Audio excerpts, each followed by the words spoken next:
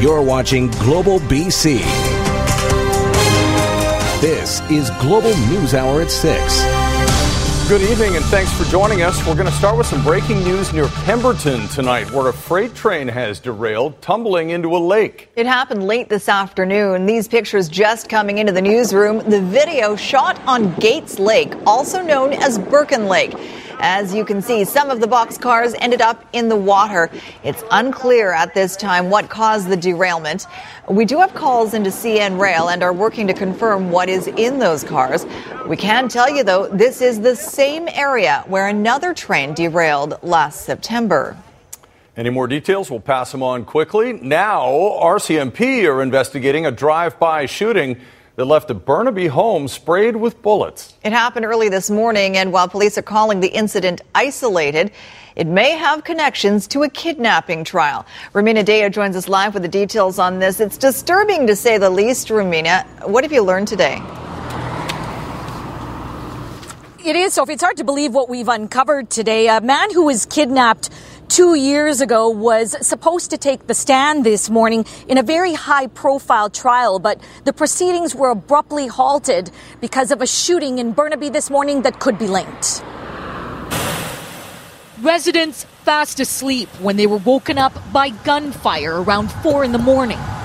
The first thing, a car, a faster car, and then gunshots, a lot of gunshots. How many? Like 20. It was really faster.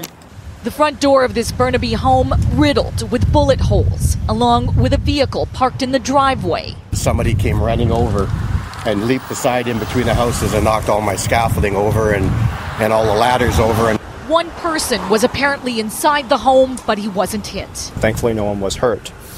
We believe that this is an isolated incident.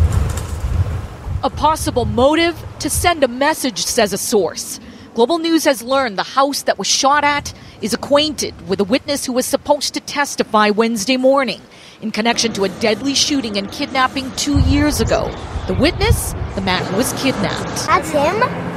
Van V. Bacau and Samantha Lee were found dead in an East Vancouver home in September 2016. A 4-year-old boy witnessed it all. The kidnapping victim, who is set to take the stand, was found 2 days later after a high-speed takedown in New Westminster. 6 men are currently facing numerous charges, including aggravated assault, extortion, and manslaughter. It was terrible. Yeah. They scared me. It was like a movie. Back in Burnaby, RCMP say there's no risk to the public. Residents, not so convinced. Get a little bit here. All right, Rumina, what do we know about what will happen with the trial now? Despite the safety concerns cited by the court today, this trial is expected to continue tomorrow. The witness, who is apparently in protective custody, is also expected to take the stand tomorrow. As far as the investigation goes here in Burnaby, investigators are asking the public, anyone who saw anything, who hasn't come forward yet, to please do so. Sophie. All right. Thanks for that, Rumina Daya in Burnaby. A warning tonight from a BC man who was caught in an international scam and lost more than $20,000. The scam is a familiar one, but as Ted Chernecki reports, while the victim admits he fell for it, he says there's someone else who shares the blame. It can't be easy to go public and admit you've been duped on the internet. But in the interests of all those other potential fraud victims online, and to raise awareness about a chartered bank's role in this particular scam, he is going public. It's going across Canada. This is a big one right now. The RCMP are involved. In this case, it starts with LinkedIn, where the fraudsters scour resumes looking for skill sets that match the scam they've set up. A few years ago, one could be criticized for not being aware when someone out of the blue calls you, but that's not the way it works anymore. Well, it's all about business connections. I mean, you know, I assume because LinkedIn is professional and because almost everybody I know is on it, that it was legitimate. A bogus engineering company, supposedly from China, is claiming to have contractors worldwide and needs someone in Canada to help collect delinquent accounts. The victim is asked to set up a bank account, and the first check to arrive from one of those delinquent subcontractors, in this case $48,000, is very much legitimate and is cleared by the Royal Bank. What I was waiting for was check number 1 to clear. If that's good, it gave everybody a sense of trust, and that's what they're building. A second check arrives for $22,000. It's also cleared by the Royal Bank, but only after the victim has forwarded these funds back to headquarters does the check bounce, and the bank closes the account, leaving the victim out $22,000. And read the fine print that the bank, when they say cleared, they don't mean it. Royal Bank says because it was the customer who initiated the transaction, it can't be held liable. In a statement, clients must always ensure any potential employers and funds are legitimate and take extra precautions to ensure they are comfortable with the transaction and that they are dealing with a trusted source when receiving or transferring funds. We've got to be really, really careful before we, start depositing things into our own account and moving them around in our own account. Banks are not on the hook for fraudulent checks, and that's just the long and the short of it. Variants of this scam still top the Better Business Bureau's most active frauds. Ted Chernecki, Global News. A 3-alarm fire in Chilliwack early this morning has forced at least 5 families from their homes. The fire broke out in a new complex on Foxglove Avenue in the community of Sardis. At least 2 homes, a number of garages, and 1 carriage house have been destroyed. Everyone got out, though, thanks in part to one resident who lost his home but ran around alerting neighbors to the danger. I heard the guy yelling fire. He did a good job running around, waking everybody up. My son's in a wheelchair, and so when he came around, he saw Isaac laying out on the lawn. He was coming to make sure that we were safe. In the community in general, in Chilliwack, it's amazing the folks that will step up and put themselves at risk, if you will. I believe 16 structures here that have got some sort of exposure, fire damage. Extensive process when we get here and it's that involved to control the fire. The cause of the fire is still under investigation. And here's another one. A second fire flared up this morning at the site of that major blaze that destroyed several businesses on West 4th last week. The small fire, this time, was spotted at the back of the scorched businesses. There's no word yet on how it started, but fire crews do consider it suspicious. As we reported yesterday, fire investigators believe last Thursday's fire that gutted the popular Topanga Cafe and other residences was likely caused by a cigarette. More now on allegations made by the former commander of BC's illegal gaming enforcement team, who says his unit was handcuffed from tackling criminal activity and money laundering in casinos. Fred Pinnock making a startling claim about what his team was unable to investigate. John Hua reports. Authorities called it the flow of dirty money into BC casinos, captured on this undated surveillance footage. But what happened outside the view of cameras? A burning question for the former commander of BC's Integrated Illegal Gaming Enforcement Team. A young security worker came to me while I was the unit commander of IGET and said he was monitoring the criminal activity of a loan shark, a known loan shark, in the casino which employed him. The statement tied to loan sharking came in 2006, the casino, the River Rock in Richmond. The shocking allegation. And his security manager came to him and said, "What are you doing? It's bad for business." That security manager then escorted the loan shark to an area within that casino that everyone knew was not covered by cameras. Pinnock says he wanted IGET to investigate criminal activity of this nature, but setting up a covert operation inside legal casinos was outside their mandate. I communicated that to the people to whom I reported, as well as my partner agency, GPEB, and I was advised that it had been investigated, and nothing more was said. What Pinnock believes might have been a lack of action on a serious allegation is a major concern to the minister now responsible for the gaming policy and enforcement branch. The allegation is really serious. I can think of a number of violations of provincial law and policy and potentially criminality. In his report on money laundering, Peter German wrote, loan sharks may be financed and supported by organized crime networks who are also involved in money laundering activities. For many years, Lower Mainland casinos unwittingly served as laundromats for the proceeds of organized crime. The owner of the River Rock Great Canadian Gaming Corporation wouldn't put anyone on camera, but insists staff don't have the discretion to deviate from compliance policies, and the casino will always cooperate with police. The RCMP has never expressed any concerns to us about our company's compliance with the laws and regulations that govern our industry, and Great Canadian is unaware of any allegations which may have been made to the RCMP.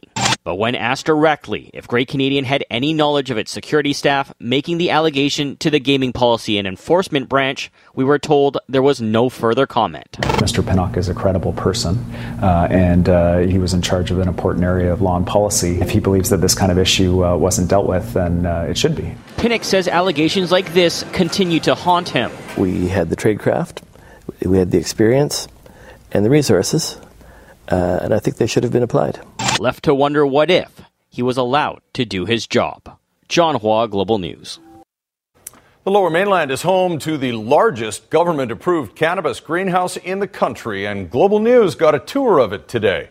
That comes after complaints from unhappy Aldergrove residents who say the facility is spewing out noise pollution and a smell that they can't take anymore. Our Aaron MacArthur got the tour, and Aaron, the company says it's trying to be a good neighbor. The facility is enormous, 1.3 million square feet of cannabis plants under glass. The biggest challenge for Canopy Growth, managing expectations and perceptions and dealing with neighbors. It is row upon row of green, hundreds of thousands of plants under glass. Canopy Growth ramping up production in order to meet a demand that is set to explode. There's an incredible amount of expansion that goes on in our business. I think this facility alone is just north of $70 million in expansion and retrofitting. So we're very serious about what we do, and we're moving very, very quickly. The greenhouse takes up about 30 football fields. Neighbors are concerned about the smell and the noise from the industrial scale operation. Canopy Growth has installed a variety of measures to deal with the smell, but that has seemed to make things worse. The perfume cannons, as locals call them, smell awful. Scent from the cannons is like a fabric softener or Febreze smell. After you be here for 10 minutes, you get a tickle in the back of your throat that just doesn't go away. Canopy Growth says it is trying to be a good neighbor, saying it has spent $1 million trying to deal with the odor and planning on bringing in other measures to ensure the people who live next door are happy. Okay, well, we take our neighbourly responsibilities very, very seriously. We have had open and continued dialogue with our neighbours about a number of issues that they have had, so around odour. Neighbourhood says the company can be and should be doing more. Seemed to be a slap in the face. We're just going to fix this smell by putting in these cannons, and so now we're plagued with the noise, and then we get this horrible perfume that who knows what it's doing to the environment. The operation set to reach full capacity later this year. Neighbors want a permanent solution to their concerns as soon as possible. Aaron MacArthur, Global News. Right now, the plants are designated as medicinal. Production is ramping up, though, for October, when recreational marijuana is legal. Sophie, Chris? All right, thanks, Aaron. New video tonight from the Thai hospital where 12 boys and their soccer coach are now recuperating after being rescued from a flooded cave. Health officials say they're all in remarkably good condition, considering their more than 2-week ordeal underground. Tonight, a first glimpse at the boys after that daring 3-day rescue mission, appearing relaxed, wearing face masks and gowns, waving from their hospital beds. Their families kept 6 feet away behind glass to prevent infection. Health officials say the 12 boys are in good condition, mainly because of their coach, 25-year-old Ekapol Chatawong. He was the last person out and was the weakest. In a letter, he apologized to the boys' parents. His aunt telling us she's relieved. His uncle still worried. He must feel remorse that he went there with the kids, he said. But what's done is done. The incredible mission, a half-mile underground, each boy sedated to ease anxiety.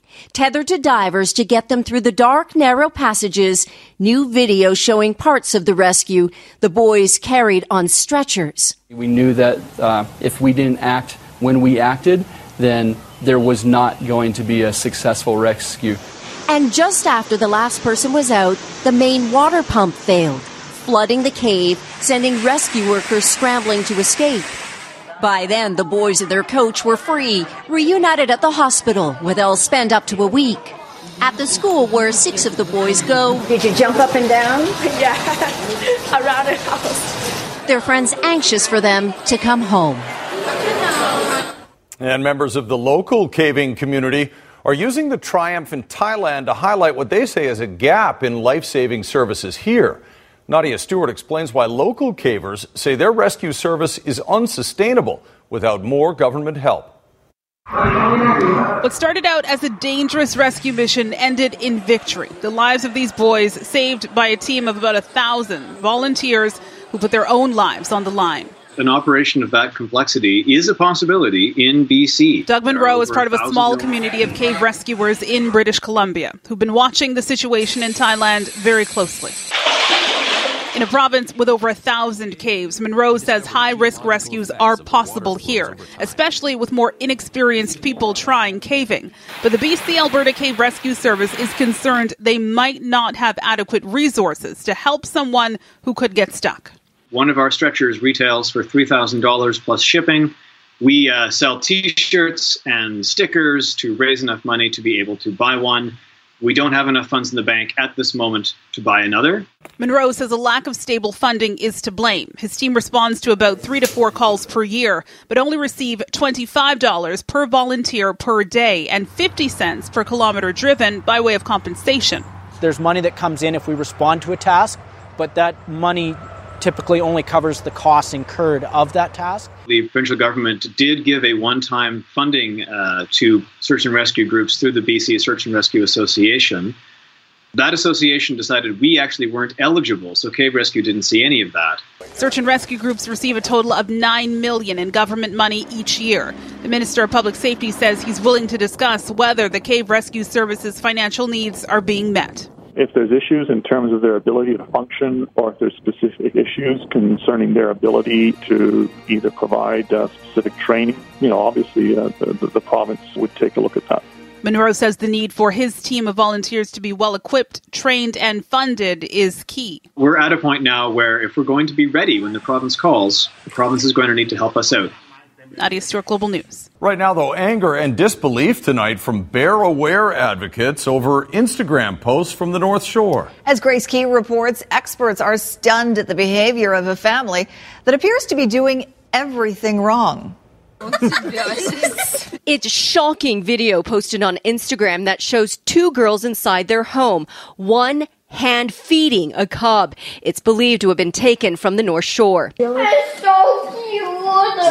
Another video shows a bear approaching the sliding glass door. A man hands it a bag of crackers. Then the sow and cub are both eating away. That video has been brought to the attention of conservation officers. We received a report this morning about a video that is on Instagram in regards to some feeding of bear cubs.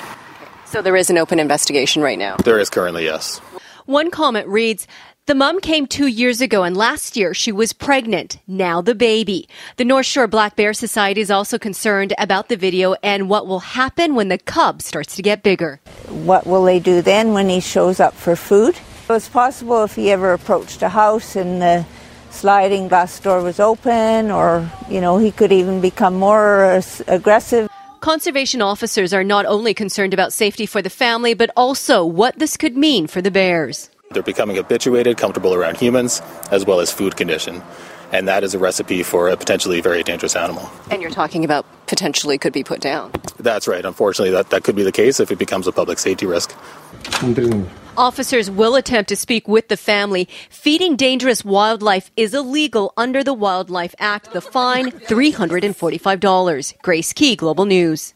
Some good news for businesses that want to serve parts of BC left without commercial intercity bus service as a result of Greyhound Canada's withdrawal. The Passenger Transportation Board announcing today it'll be fast-tracking applications to encourage other operators to fill the gap. Citing dwindling ridership, Greyhound Canada announced on Monday it will cease operations in Western Canada by the end of October.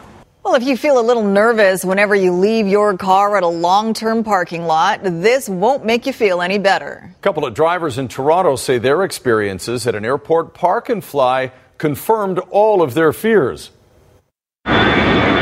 Whether it's a business trip or a holiday, getting away often starts here at Toronto's Pearson Airport. It means boarding a plane, leaving a car behind, and sometimes discovering a surprise ahead. Is this bad business? I think it's outrageous. But I think it should be against the law. I just find it deplorable. I looked down at the mileage, and I estimated there was approximately 104 kilometers put on my vehicle since I dropped it off. Donald Cook used Park and Fly's valet lot earlier this month. He believed the car wouldn't be moved. It was. Despite the fact they put 104 kilometers on my vehicle, they stole my accessible permit.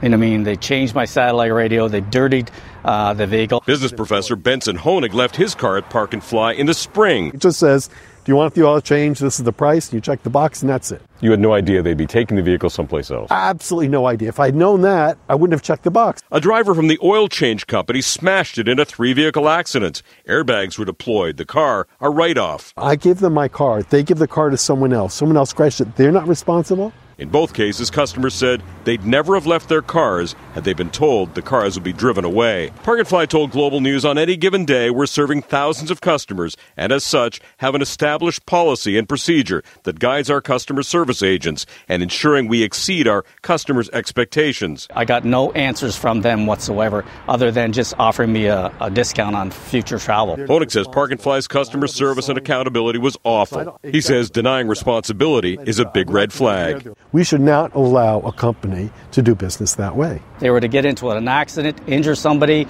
kill somebody, I am totally responsible for it. When you leave your car behind and the key with it, there's a chance someone will use it when you're away. Sean O'Shea, Global News, Hamilton.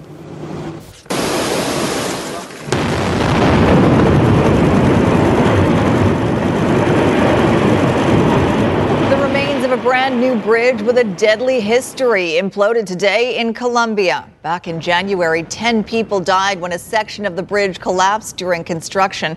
Tests determined the remaining part of the bridge had the same dangerous flaw, so it was demolished, leaving a giant construction crane in place to go down with the bridge. Once they've cleared away the debris, they will start rebuilding the span.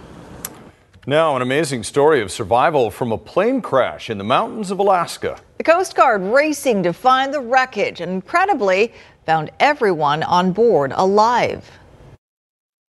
It took rescue teams nearly 3 hours to find the wreckage, the battered seaplane colliding into a rocky mountain in a remote section of Alaska.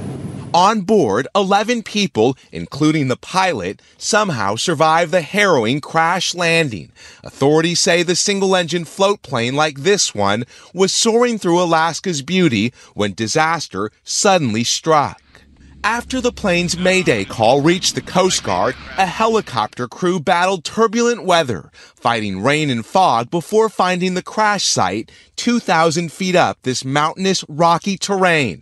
The TAC 1 air commuter flight was scheduled to fly from Steamboat Bay to Ketchikan, but officials say it crashed on Mount Jumbo on the Prince of Wales Island. The accident site was at about 2,000 feet in an area of tree and rock-covered terrain, and unfortunately the weather was not cooperating. A Coast Guard helicopter hovering over the crash site managed to hoist the passengers to safety. It was a miracle no one was killed, most of the passengers suffering minor injuries, one listed in serious condition.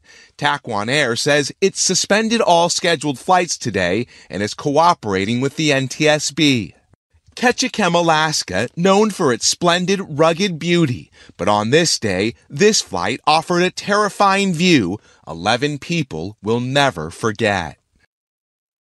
A memory lapse at a Missouri gas station sparks a $500,000 fire. Caught on video, a minivan pulls away with the gas pump still stuck in the vehicle. Well, that causes the gas to spill onto the roadway, which was eventually ignited by the hot engine of a Lamborghini. The owner could only watch as his car, worth more than $500,000 Canadian, is turned into a charred hulk in only a matter of minutes. Oh, heartbreaking. No kidding. All right, some breaking news for you now and a warning for anyone who rode the Canada Line last Sunday. That's right. Transit police say they found debit and credit card skimmers at 2 Canada Line stations on July 8th. 2 skimmers were at the Vancouver International Airport station, and one was at the Vancouver City Centre station. All 3 were found in the late afternoon, and police determined that they hadn't been in place before Sunday. So if you used your debit or credit cards at one of those 2 stations last Sunday, You should check with your bank to make sure that the card hasn't been compromised. Now to Health Matters tonight. The federal government is trying to curb the opioid crisis by increasing its oversight of drug companies. Ottawa says it will create a compliance and enforcement team to monitor opioid manufacturers and enforce laws against improper drug promotion.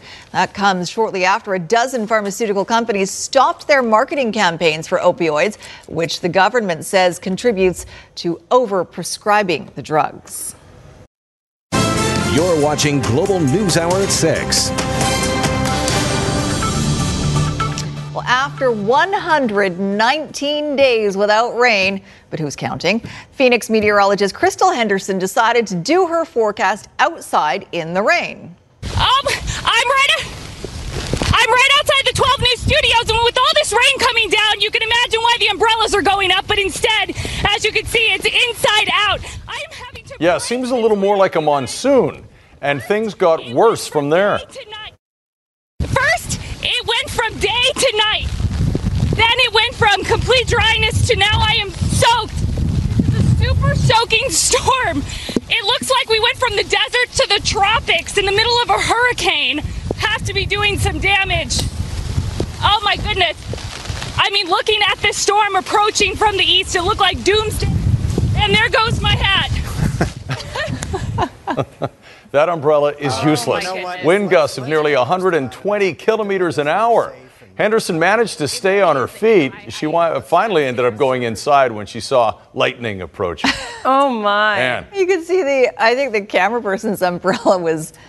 Also, whatever, the rain cover on the camera wasn't really that effective either. Crazy. Now, tonight is a night you'd want to be outside, but we've got Christy in the studio here with a gorgeous evening.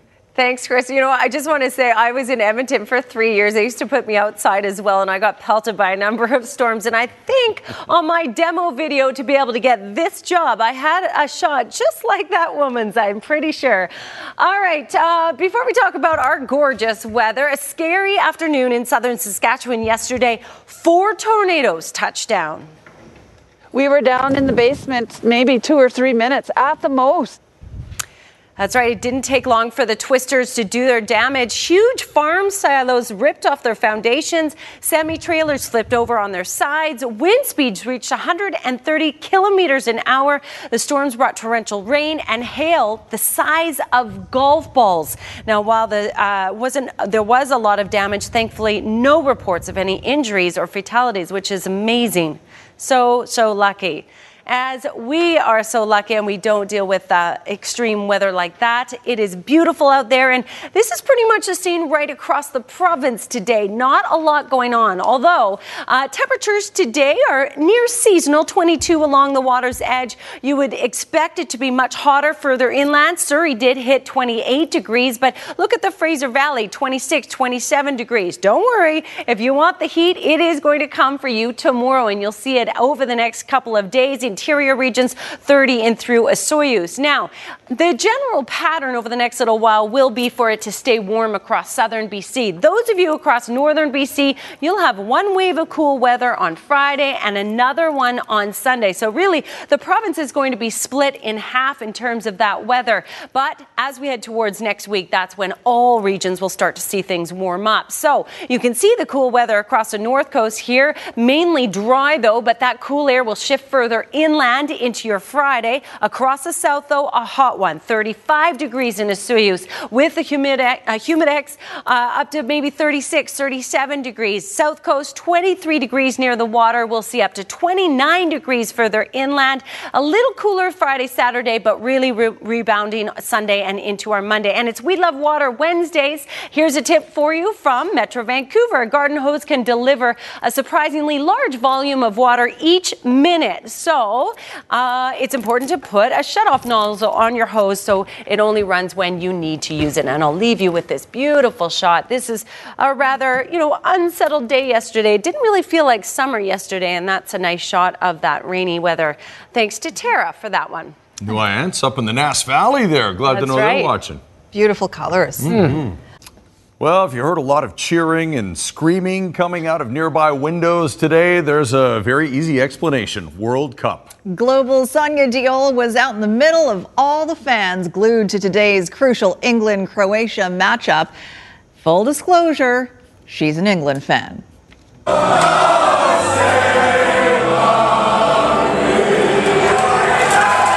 The national anthem kicking off a party atmosphere at London Pub on Main Street this morning to watch England versus Croatia in the World Cup semi-final. Feeling really patriotic. Come on, England! It's coming home! It's coming home!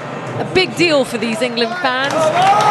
The last time England was in a World Cup semi-final was 28 years ago. We've still got one more step to go and then we're in. Only 5 minutes in and England scores.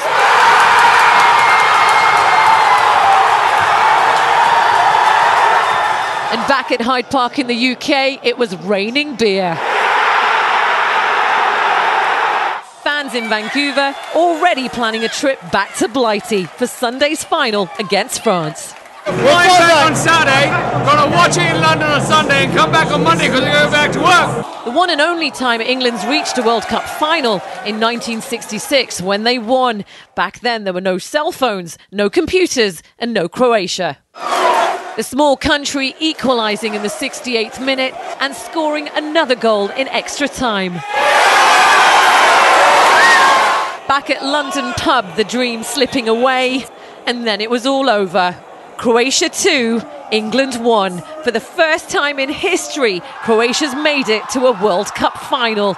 Tears of joy for fans at the Croatian Cultural Centre on Commercial Drive, while tears of oh no, not again for me and my British friends back at the pub. England did well, heartbreaking, but I'm proud. This is Sonia Diol, seriously hurting for Global News.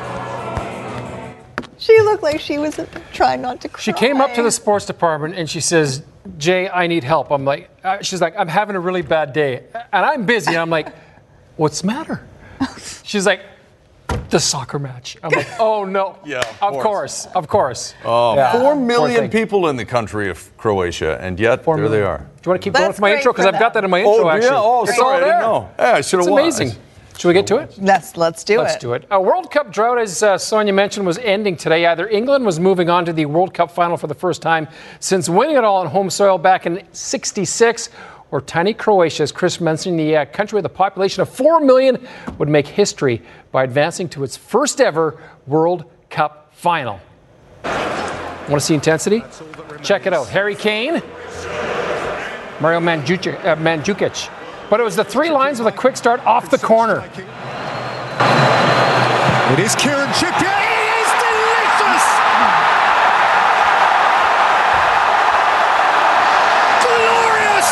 Glorious England goal!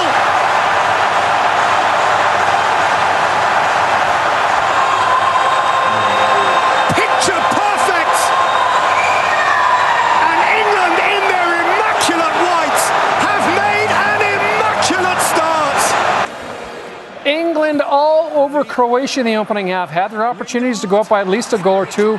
World Cup leading scorer Harry Kane in tight. Had a couple cracks at it to add to his tournament leading 6 goals. Can't find the back of the net.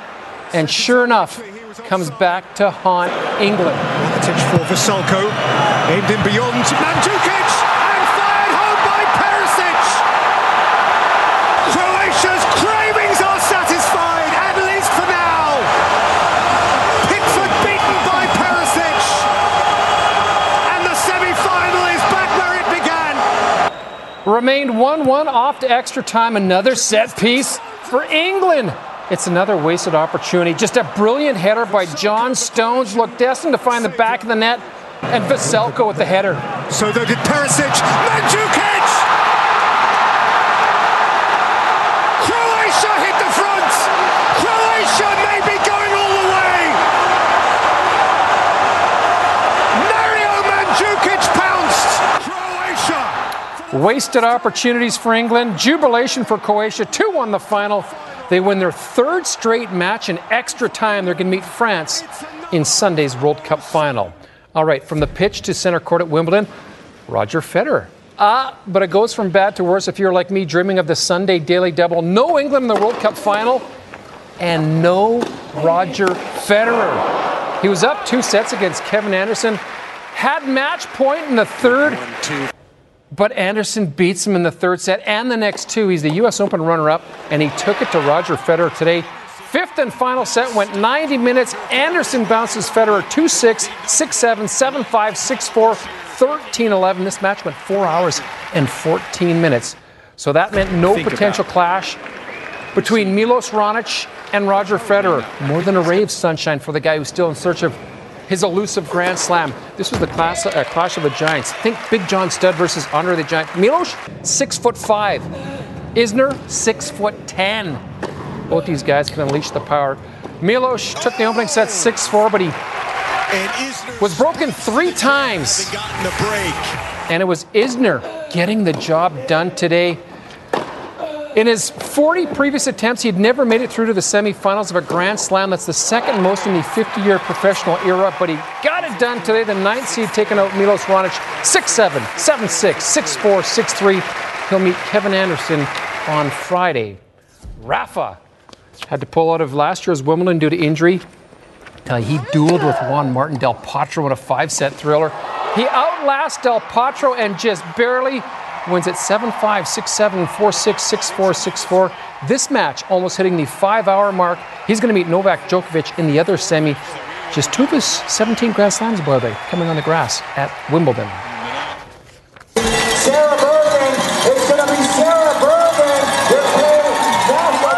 Takes the world second. Sarah Bergen's first ride at BC Super Week was a victorious one last night. Canada's national criterium champion was sick all weekend. She missed the opening 3 races, stayed in bed, nursed herself back to winning health on a diet of pancakes and ice cream. Vancouver's Haley Gill, third. Women are on the track right now, racing Gastown. Men's race featuring a repeat performance by Florence Nauer. Sat back all race and waited until the final 2 laps to make his move. Tough to duplicate last year's New Westminster Grand Prix victory for him, because afterwards he proposed to his girlfriend, but he makes the trip to the finish line for his 3rd trip to the podium in BC Super Week. Men on the cobblestones in Gastown at 7:30. Stage 5 of the Tour de France. Always a colorful countryside display. I'll do the translation. Yellowknife farmers in Brittany sending along their greetings to us. Very good. It was actually Google. 7 riders broke away early in the stage. Watch the rider on the far right. Elie Gesbert tries to hang on, veers off, does a little landscaping, and then the face plant. Youch! Got back on the bike, finished the stage. All okay. Another fantastic finish, though. It's the sprint to the end, and it's another Peter Sagan victory. Doubles the stage wins. He wins yesterday and today, but it's Greg Van Avermaet who retains the overall lead. That's it. Got it all in. Well done. Okay. Thank you very much, sir. You're welcome. Coming up on ET Canada, who's the richest member of the Kardashian-Jenner family? I know you're wondering.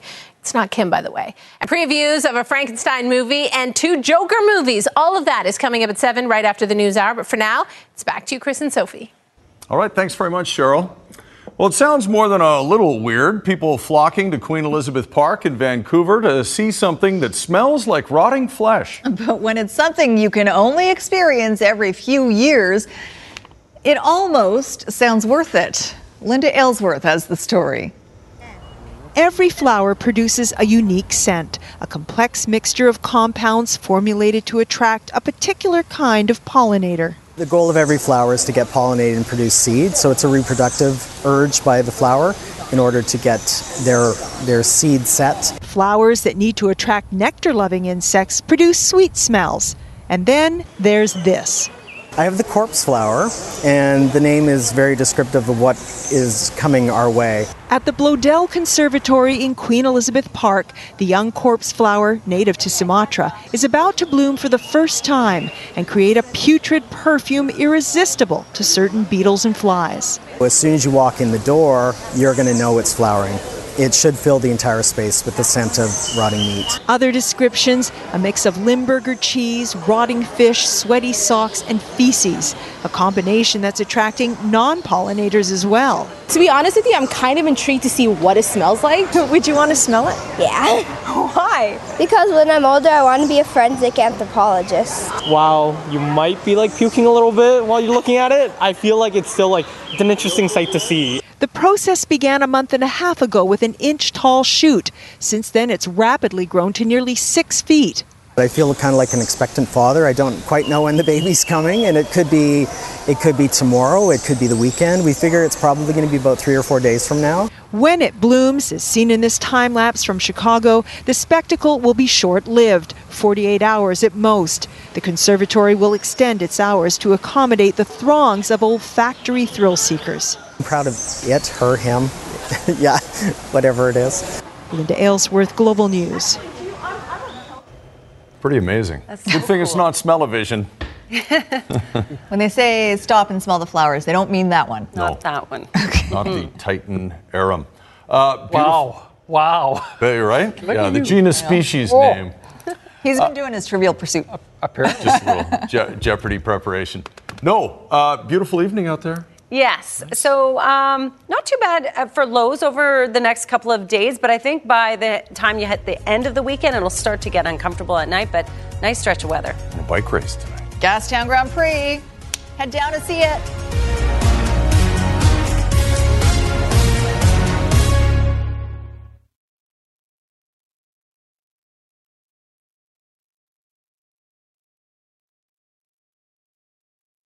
This is Global News. I'm Bailey Nicholson. NDP leader Jagmeet Singh says the federal government needs to intervene in Greyhound